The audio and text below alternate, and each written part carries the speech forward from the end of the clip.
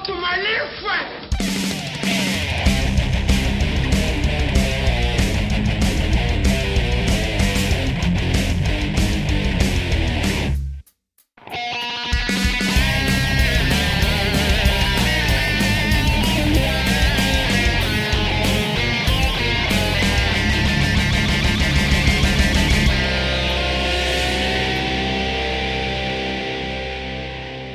Hey everyone, and welcome to episode 27 of Say Hello to My Little Friend, aka the Beretta Cast, the New Zealand podcast covering philosophy, theology, social issues, politics, and anything else that takes my interest.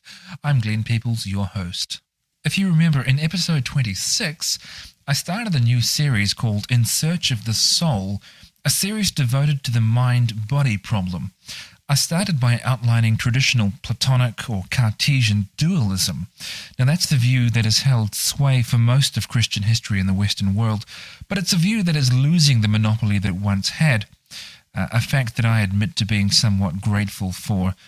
I looked at some of the major arguments for substance dualism, in particular the argument from thought, the argument from qualia, and the argument from the unity of consciousness, and I laid out in very basic terms my reasons for thinking that those arguments, well, they leave much to be desired. In particular, and this is one I want you to remember during today's episode, I pointed out that lurking behind much of the argument from thought is really an argument from ignorance.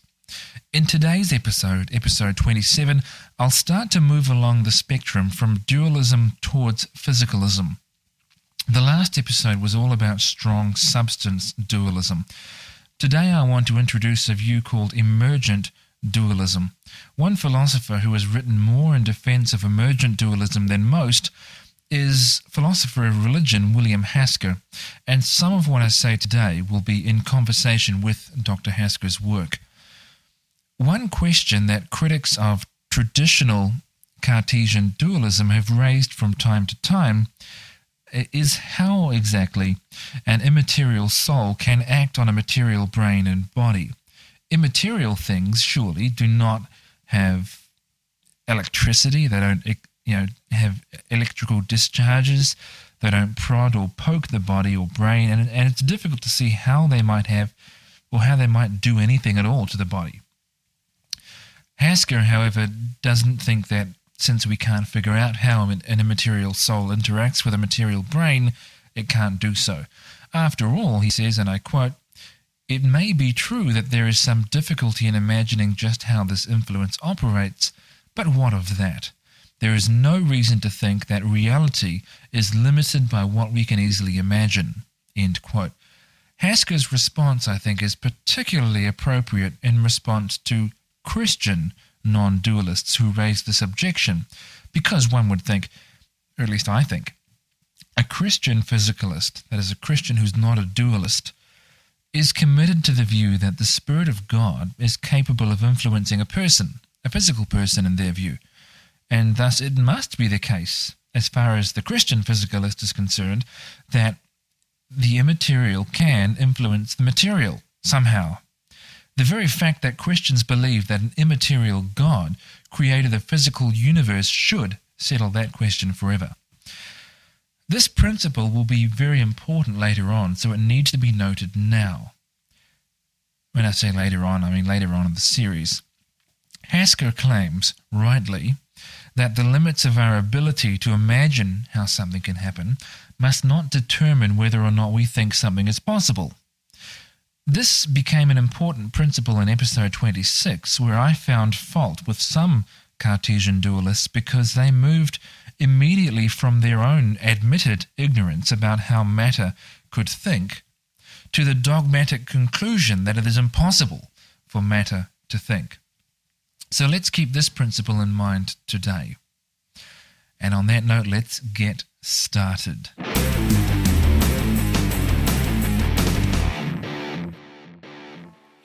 So what is emergent dualism? If emergent dualism does not, like Platonic or Cartesian dualism, involve reference to an immaterial substance added to the body, then what does it say the mind is? Firstly, what does it mean for a thing to be emergent? Now, it's not a new idea, even if the language only emerged in the 20th century.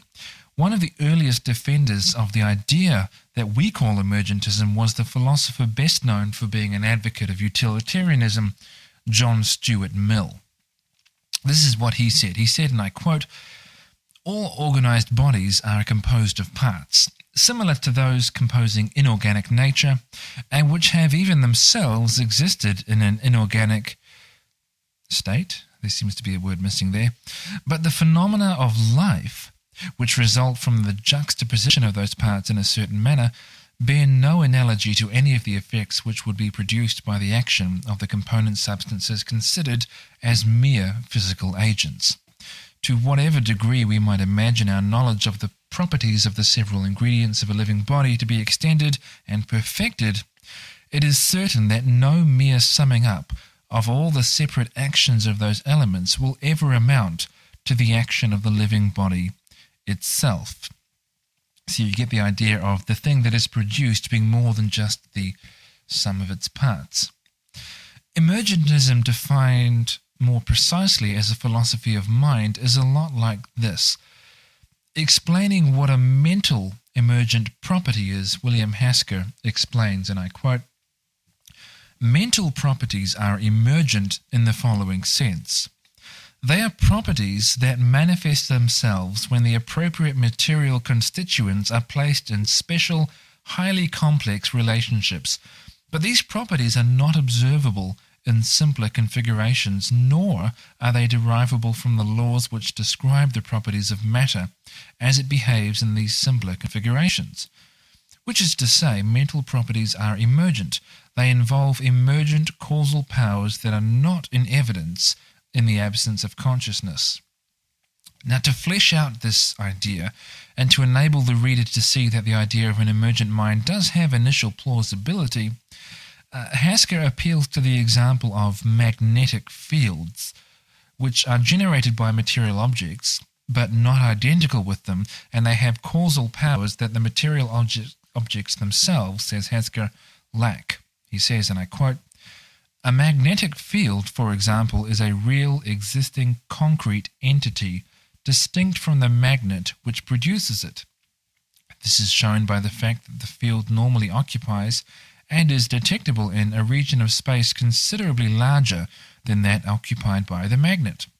The field is generated by the magnet in virtue of the fact that the magnet's material constituents are arranged in a certain way, namely when a certain number of the iron molecules are aligned so that their microfields reinforce each other and produce an overall detectable field. But once generated, the field exerts a causality of its own on the magnet itself as well as on other objects in the vicinity. Keeping all this in mind, we can say that as a magnet generates its magnetic field, so the brain generates its field of consciousness." End quote. So there's the general idea. It's very important to realize that emergence is not merely the view that the mind emerged, in past tense, from the body, like a kind of baby to which the body gave birth and now which develops independently. Emergence is the view that the mind emerges, not emerged, but emerges in the present continuous tense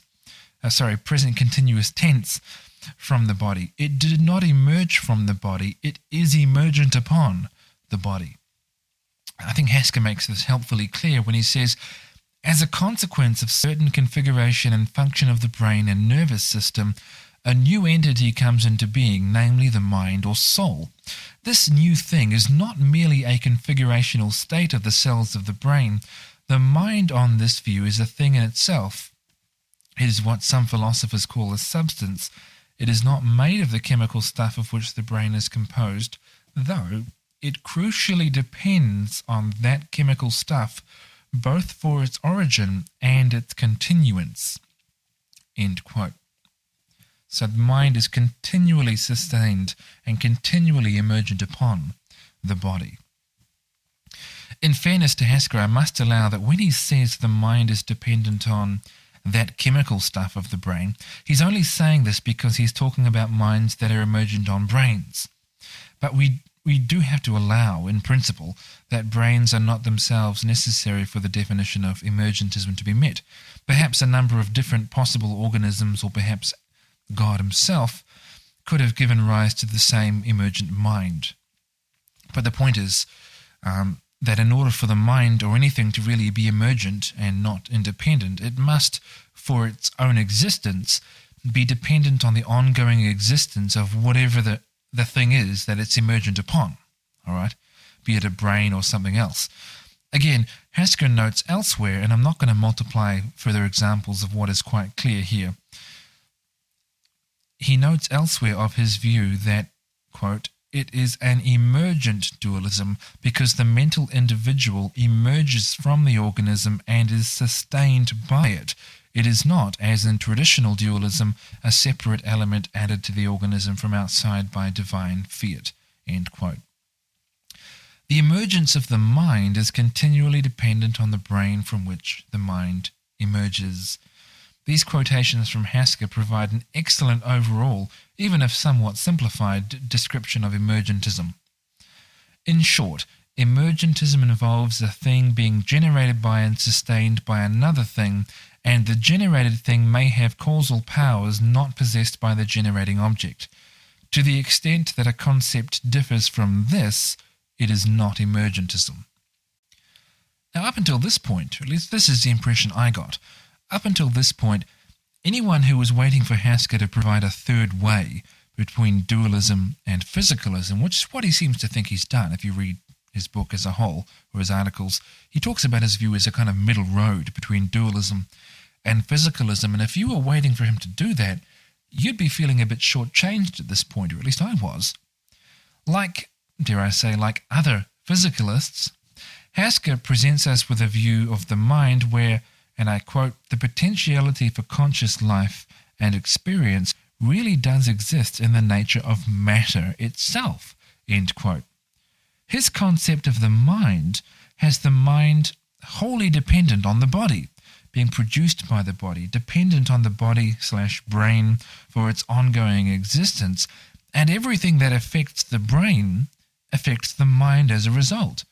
If the brain is electrically stimulated the right way, the mind will produce certain feelings because of its dependence on the brain. If the brain is harmed, the outcome consistent with emergentism and with scientific observation for that matter is that the mind suffers loss of function as a result, which is why emergentism has no problem at all with the fact that when the body consumes alcohol, the mind gets drunk and so forth. Every intervening or harmful cause acting on the brain produces an effect in the mind. That kind of sounds a lot like physicalism to me. I'm not the only one to realize that this view doesn't really warrant the label dualism. Frank Dilley, a well-known philosopher of mind today who advocates strong Cartesian dualism, Frank Dilley notes the views of two different philosophers, William Hasker, who calls himself an emergent dualist, and John Searle, who calls himself a physicalist. And he notes that Hasker's view is, quote, explicitly dualistic in that it takes the label dualism, while Searle's view is, and I quote, explicitly materialistic. But, says Dilley, and I quote, the views look substantially the same to me, end quote. I think it's less misleading to stop calling this emergent dualism and to just call it a kind of physicalism rather than a type of dualism. We just call it emergentism. But I also think it doesn't really matter what we call it. It does differ from Cartesian dualism, and it does differ from other varieties of physicalism. So I won't call it emergent dualism, I'll just call it emergentism and move on from there. So what does emergentism have going for it? I think it's incredibly hard to see how we might go about testing to see if emergentism is true, but that doesn't count against it. I think it's very hard to see how we would go about testing some other theories of mind as well.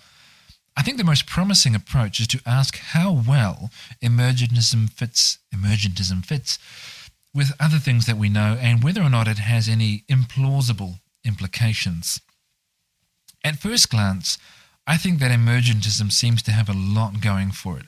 For one, It captures the very intuitive and clearly scientifically grounded fact that the mind depends on the brain for its existence and its constitution. It's a patently obvious observation that what happens to the brain affects the mind. Alcohol, physical trauma, electrical stimulation, a lobotomy, all of these things are physical causes with psychological or mental results. As a direct result of this sensible admission, an emergentist is not bound by a very dubious argument used in support of Cartesian dualism, namely the unity of consciousness, as I discussed in episode 26. It can admit, as Hasker does sometimes, that the consciousness can be divided. In fact, Hasker notes brain-splitting experiments as proof of this. That's an example that I used in part 1 of this series. So one scientific embarrassment suffered by traditional dualism can simply be avoided altogether by emergentism.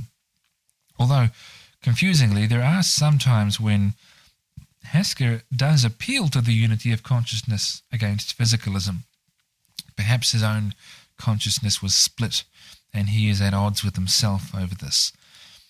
Another appealing feature of emergentism, commending it over traditional substance dualism, is the way in which emergentism avoids what some might see as trivial quibbling over whether or not animals or other creatures have souls. Since the soul or conscious mind is an emergent feature of physical systems, namely brains and nervous systems, we can simply follow the evidence wherever it leads in the case of animals.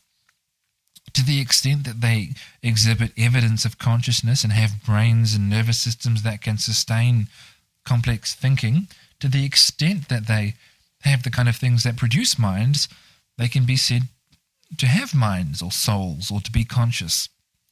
So you don't sort of get bogged down in what some may regard as a medieval, not really fair, I know, but some may regard it as a medieval quibbling akin to whether or how many angels can dance on the head of a pin, or whether animals have souls. You don't need to get into that kind of speculation. You can simply examine the facts and find out. But these are just features of dualism which make emergentism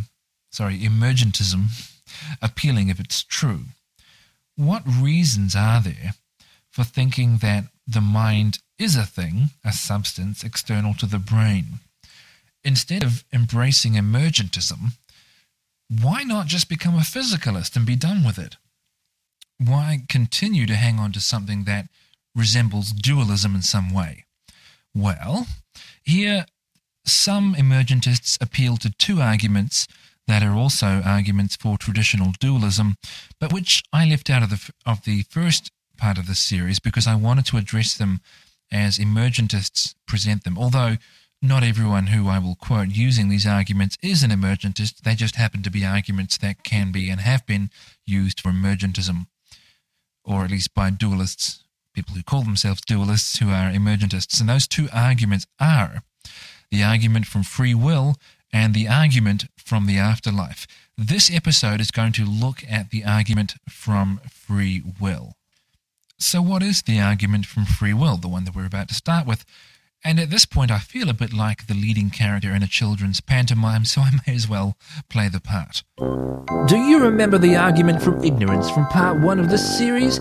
He's a bad fellow, all right, always sneaking around trying to make other arguments look more impressive than they really are. I'm worried that we might see him again today, so I need your help, boys and girls. Will you help me? Great. If you see the argument from ignorance, I want you to point and scream. Can you do that for me? You can? Let's try it now, shall we? Oh boy, that sure is swell. So let's be on the listen for our young friends who will serve as our early warning system should the argument from ignorance rear its head. On behalf of emergent dualism, or just emergentism, it might be argued that the mind needs to be a non-physical thing in order for the person to have free will. This is because, in brief, all physical things are acted on causally by other physical things, the sum total of the influence of which are absolutely determinative. There are no other causes. Likewise, if the mind is a physical thing or its functions are directly dependent on physical things, it too has its actions absolutely determined by physical causes outside of its processes of thought, so it cannot act freely. Now, this is an issue that is going to come up in a future episode in this series where I discuss a view called epiphenomenalism. I'll explain what that means when it comes up, where I discuss the issue of mental causation more fully than I will today. Interestingly, when writing elsewhere about not the mind-body problem, but the question of free will in and of itself, William Hasker, the main proponent of dualism that I mentioned today, actually comes to my defense here.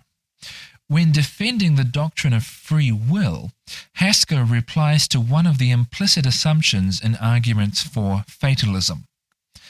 That assumption is that since the universe is a physical system, we can, just by knowing all the facts about the current physical state of affairs in the universe, predict every future event in that physical system that is the universe. Because fatalism is the idea that the future is entirely based on the present, which is entirely based on the past. So if you knew all the physical facts about the universe, you'd know the future of the universe. That's an argument for fatalism. It's the assumption that the present state of affairs, physically speaking, is absolutely determinative of a specific future state of affairs. But as Hasker notes, even when we remove interfering agents like human beings from the picture, this is a view that we now know to be false, and it reflects an outdated view of physical causation grounded in ignorance. I'm going to quote from his book on metaphysics where he addresses this. He says, and I quote, "The picture of the clockwork universe, though gradually modified, is a fair summary of the physicist's view of the world from about 1650 until 1925. But the discovery by Heisenberg in that year of the uncertainty relations changed things fundamentally by introducing theories according to which the behavior of the ultimate physical particles is governed by chance and is predictable only in probabilistic terms.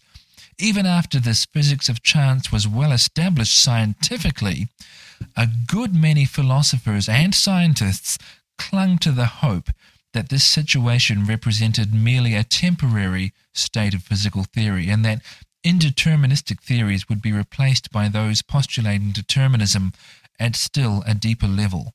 Well known as Einstein's dictum that, quote, God doesn't play dice, end quote.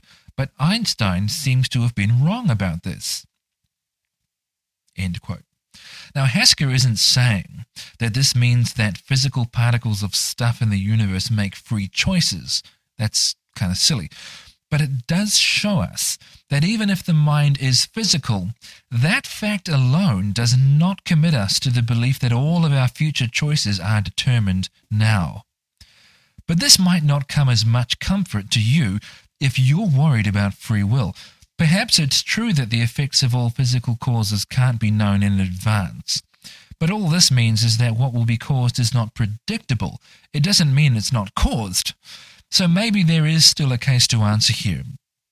And dualism might be required in order to preserve free will, or stated differently, mental causation over the physical, and not only physical causation over the mental.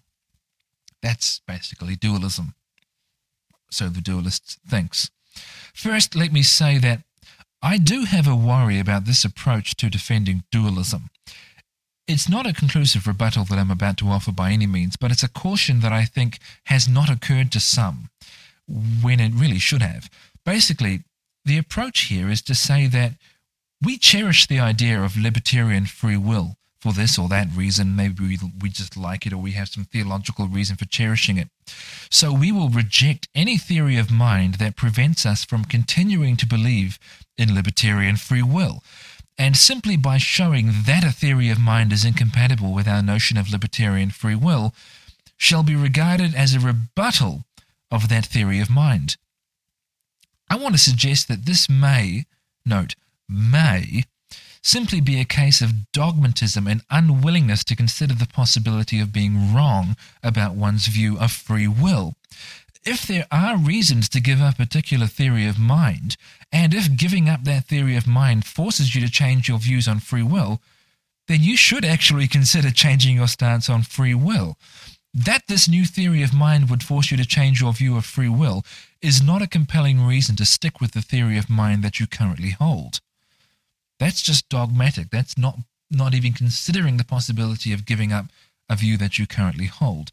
That being said, if I can comfort those big babies who couldn't handle losing their belief in libertarian free will by suggesting that dualism might not be required for libertarian free will after all, then the non-dualist position that I do hold will have a broader appeal. So it's worth saying something further to this end, to suggesting that maybe dualism might not be necessary for free will after all.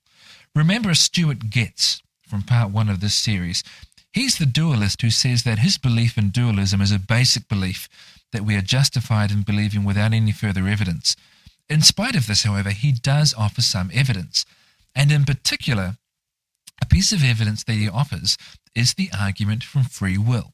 So I'll quote from Stuart Getz. Although he's not an emergentist, he gives us a good example of someone using the argument from free will. He says, and I quote, "Just as I find myself having the basic belief that I am a soul," that is, he means a non-material mind, "so also I find myself having the basic belief that I have freedom of the will in the libertarian sense, that I am free to make undetermined choices for purpose. Moreover, just as my basic belief that I am a soul is grounded in an awareness of myself as a soul, so also my belief that I have libertarian free will is grounded in an awareness of my making such choices." End quote. It's not a promising start, any more than his argument that he is correct to believe in substance dualism, but I'll let that slide for now. I'm not going to argue about whether or not libertarian free will is a correct view. Getz is just setting up the argument which he then gives, saying that, and I quote, "there is a link between these two basic beliefs." End quote. In explaining what that connection is, Getz quotes philosopher John Searle as follows. John Searle says, and I quote, "Human freedom is just a fact of experience. In order for us to have radical freedom, it looks as if we would have to postulate that inside each of us was a self that was capable of interfering with the causal order of nature. That is, it looks as if we would have to contain some entity that was capable of making molecules sway from their path." End quote. First, it's worth pointing out that although this is what John Searle said, it's not quite what appears in the paper written by Getz. He actually added a few extra things to it. Where Searle said that it looks as if we would have to postulate something inside each of us, Getz adds in square brackets our physical bodies, making inside of us mean inside of our physical bodies, so that he could then go on to talk about this thing being something added to our physical bodies. Where Searle said that it looks like we would have to contain some entity, Getz added the word substance in square brackets. But Searle's admission that it looks like we contain something that thinks and exerts causation over molecules is not the same as an admission that there exists in us or connected to us a different kind of substance from matter that exerts a causal power over matter. It's not quite what Searle said. Searle is a materialist. But I want to set that aside. I don't want to get into issues of integrity and quoting and whatnot. I want to get to the substance of this debate. Clearly, Getz wants to take this line of reasoning as an argument for a non-material substance. So let's say that these words were intended after all, and let's see where we end up. Now let's be absolutely clear about one thing. This is vital. If an emergentist or a dualist who is a believer in libertarian free will is finding fault with those who deny dualism because they allegedly cannot give an account of how the physical can produce things that exert mental causation, or how a physical brain can give rise to choices that are not wholly caused by physical constitution, if that is why the dualist believer in libertarian freedom is finding fault with those who aren't dualists, then there are two very telling replies to make. Firstly,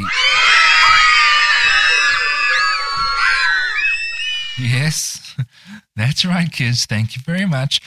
This is an argument from ignorance. It is the unwarranted inference that since we allegedly don't have a handy account of how a physical being can make free choices, it follows that a physical being can't make free choices. But what if the physicalist takes a leaf out of Stuart Getz's book here? What if she just says, I have an introspective awareness that I am a physical being, and I have an equally clear introspective awareness that I exercise libertarian free will? If these things are supposed to count as evidence, as Getz thinks they do, then she can believe these things even before being able to offer an account of them, as we believe many things without being able to offer an account of them, such as the belief that the sky is blue, that gravity causes things to move towards the earth, that fire burns, and so forth. I mean, sure, we might be able to give an account of those things, but even if we couldn't, we'd be justified in believing them. But secondly, if this is the argument being used, the objection that physicalists cannot give an account of how the brain can give rise to free choices, then it backfires badly against the dualist, because this sword cuts both ways. No dualist or emergentist writer that I am aware of has even attempted to offer an account of how a non-material mind is able to make libertarian choices. If a lack of explanation is enough to give grounds for declaring a view false, dualism is false. So the dualist or emergentist must make a much stronger claim than this. She must make and defend the claim that we actually know that and can explain why a material being is incapable, in principle, of making libertarian choices. Now, I freely admit I can't do this against dualism, just because the immaterial soul is such a retreat into mystery. It's such a, confusing, mysterious, inexplicable thing that I can't tell what it could or could not do in this regard. But the dualist needs to make this strong claim against physicalism if the argument from free will is to have any plausibility. Remember in episode 1, I introduced what Clifford Williams called the parity thesis.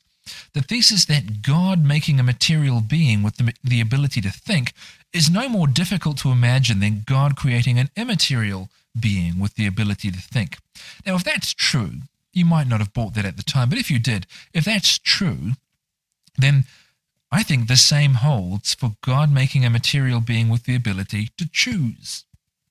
But choose freely, you might ask? Well, firstly, just how free are we talking? Obviously not free from influence, even considerable influence from external stimuli. I mean, we all make certain involuntary choices, closing our eyes when we sneeze, flinching when someone throws a rock towards our face, and so forth. But what about higher level decisions? What about what to eat for dinner, who we marry, what type of music to listen to, etc.? These are all voluntary. And yet, we know that there are limits on what a person will choose, maybe even limits on what a person can choose.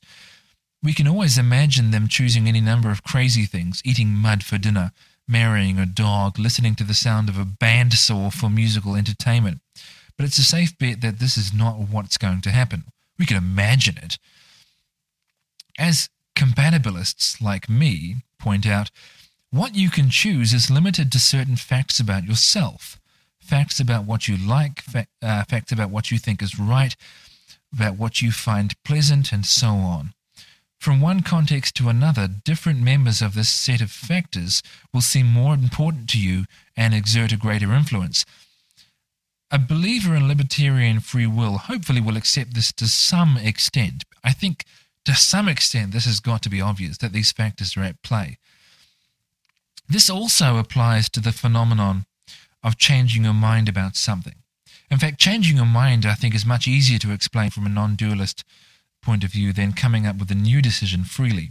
When you change your mind, you are exposed to external reasons that enter your thinking process, or you locate a reason that you already learned but maybe you forgot or were not presently aware of, and it causally interacts with your existing knowledge and your criteria of, that is, your beliefs or habits concerning what count as good reasons, although these too are in turn subject to change in this way as well.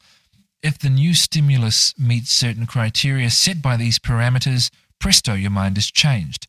Now, I know I'm simplifying and ignoring cases of intellectual stubbornness, but you get the idea. Be creative enough to realize that exactly the same type of explanation can be applied there without me actually having to spell it out. Think of it like a set of scales. If there is enough weight to tip the balance, then the balance will tip. But how much weight is required differs from one person to another. Think of this as the stiffness of the scales. The stiffness of the scales is itself something caused by still another balancing act of factors, which in turn is caused by still another, and so on. Not in a linear direction requiring some sort of starting point, but more of a web of highly complex and interconnected processes differing from one thinker to the next. But still, you say, given all the external and internal factors in any given decision-making scenario, surely, the libertarian dualist will say, there is still more than one option in virtually every scenario, or the decision is just not free. If there's only ever one possibility, then how are you really making any kind of choice? Okay? But there's more than one outcome in some physical scenarios in unintelligent nature as well. As Hasker pointed out, nature is not as mechanistic as we might think. And that doesn't really involve a free choice, does it? But setting that aside for now, because as I said, I am going to say more about mental causation and the will in future episodes in this series, let me stop the emergentist libertarian in her tracks here and say, just wait a minute. Are you absolutely sure you're not cutting off the branch upon which you're sitting? Are you sure you're not presenting a problem that doesn't affect emergentism in exactly the same way that it affects physicalism? Let me explain why I say that.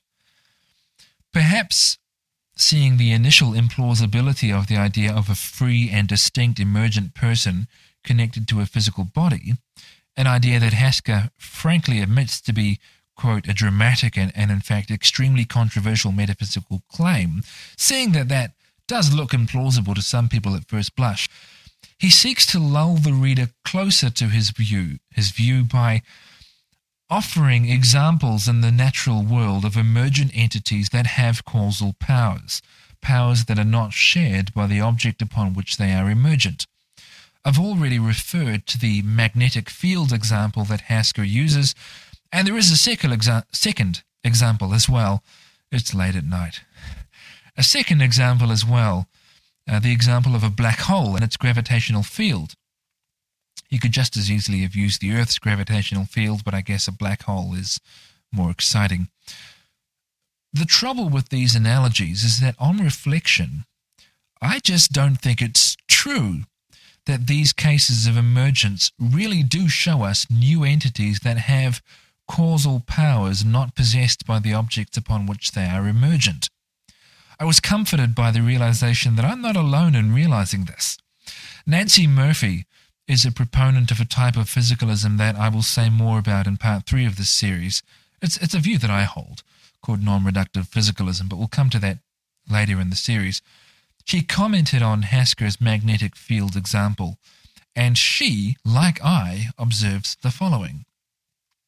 She says, this analogy actually supports my position.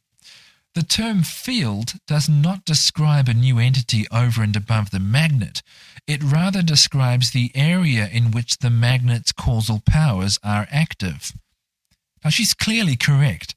She supports this rather uncontroversial observation with a citation from Oxford's Concise Science Dictionary under the entry for field, which reads as follows. A field is thus a method of representing the way in which bodies are able to influence each other. For example, a body that has mass is surrounded by a region in which another body that has mass experiences a force tending to draw the two bodies together. End quote. What I'm getting at here is There just are no causal powers in gravitational or magnetic fields that are not ultimately the causal powers of the physical bodies that generate them.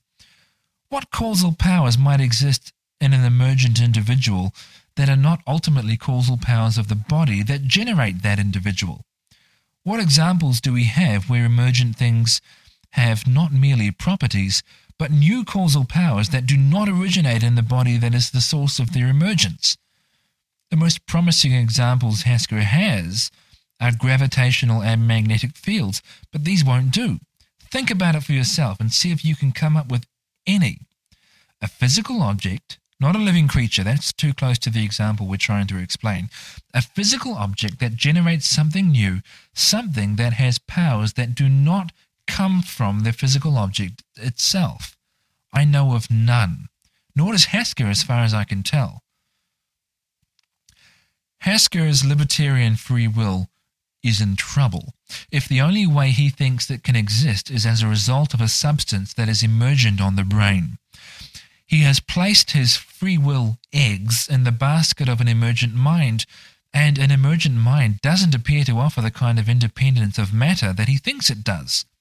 Remember, in emergentism, the mind is not a thing that long ago emerged from the body and now exists alongside it. It is continually emergent upon the brain, like a gravitational field, and the mind can only be that which the brain has the power to generate at any given time. Take a magnet with a magnetic field behaving in a certain way. Change the length of the magnet. What happens to the field? It changes proportionally. Grind the magnet into shavings. What happens to the magnetic field? It divides up into a bunch of little fields. Take a black hole generated by a small object inside. Change the density of the object. The gravitational field changes. Now, take a brain with an emergent mind. Poke a skewer in the part of the brain associated with making decisions. Electrically, I'm going to get it right, stimulate it. What happens to the emergent mind if it really is continuously emergent upon that brain? What reason is there for supposing that a mind that is emergent on a brain can be anything other than an effect of that brain and not a cause in its own right at all? Now, I'm not at all conceding that there is no escape from the argument from free will. I'm not conceding that, and I will discuss it later in this series. But for now, and this has been the point of this episode really, just let me note that the question is vastly more complex than Getz's comments noted earlier imply. More promising than Hasker's emergentism, I think, is a property dualism advanced by Timothy O'Connor and others, where what is emergent is not a person or a mind or a substance, but rather a specific property. Properties that are emergent on brain structures and which are used as part of a complex account of how material beings can exercise creaturely freedom. Now, I don't want you to think that my repetition of the word complex is some sort of cop-out. I just use that word multiple times to emphasize how really hasty this dualistic argument is in the hands of those who perhaps do not care for physicalism enough to delve into very complicated accounts of how it might work. And I'm thinking of Stuart Getz in particular when I say that. You can't, after all, expect neuroscience to be easy. It's one of the most complex things out there. And while I find this stuff fascinating, I'm not really sure that it's podcast material. It would be incredibly dry and complicated. To give you just a very brief snapshot of what I mean, to demonstrate that that really is the case, here are some rather introductory comments from Timothy O'Connor. He says, and I quote, try and stay awake. According to some of us, there is a species of the causal genus involving the characteristic activity of purpose of free agents. Such agents can represent possible courses of action to themselves and have desires and beliefs concerning these alternatives. Against that background motivational framework, they themselves directly bring about immediately executive states of intention to act in various ways. This direct causing of agents of states of intention goes like this. As with mechanistic causes, the distinctive capacities of agent causes, or active powers, are grounded in some set of properties. So any agent having the relevant internal properties will have it directly within his power to cause any range of states of intention, delimited by internal and external circumstances. However, these properties function differently in the associated causal processes. Instead of being associated with direct causal functions, from circumstances to effects, they, in conjunction with appropriate circumstances, make possible the agents producing an effect. These choice-enabling properties ground a different type of power or capacity, one that in suitable circumstances is freely exercised by the agent himself. Well, of course, you might be saying. So, that hopefully gives you some idea of what I mean when I say it really is a little more complex than very quick summaries by certain dualists might lead on. I'm going to sidestep that kind of thing for now, which might relieve some of you, but as I keep saying, I'll say more about it in a little depth later in the series, just a little. But if it's a genuine problem, then it's one that I think emergentists like Hasker are stuck with. And unlike Hasker, the physicalist still has the option of trying to argue that a physically constituted mind might be able to do the job.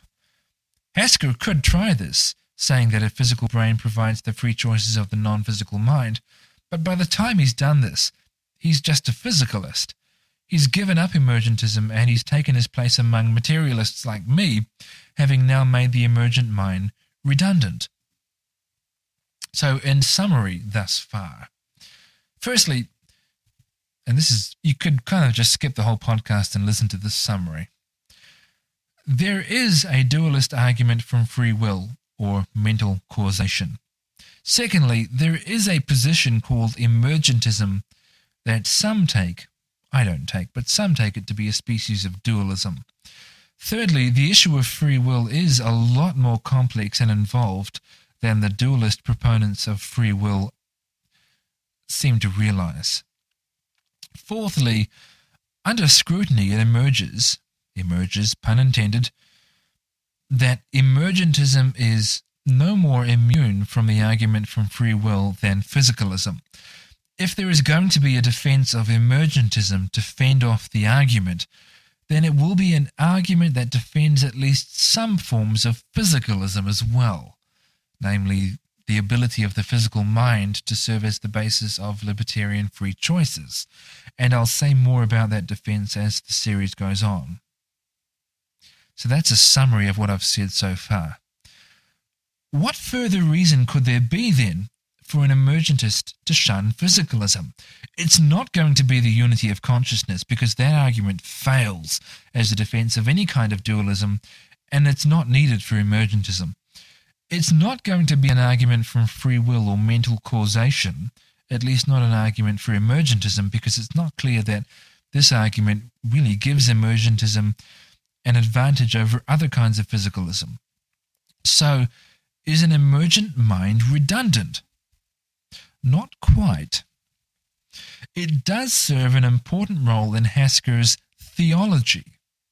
It is what secures the possibility of life after death, he says, and he's not alone. I think this is a much more interesting argument.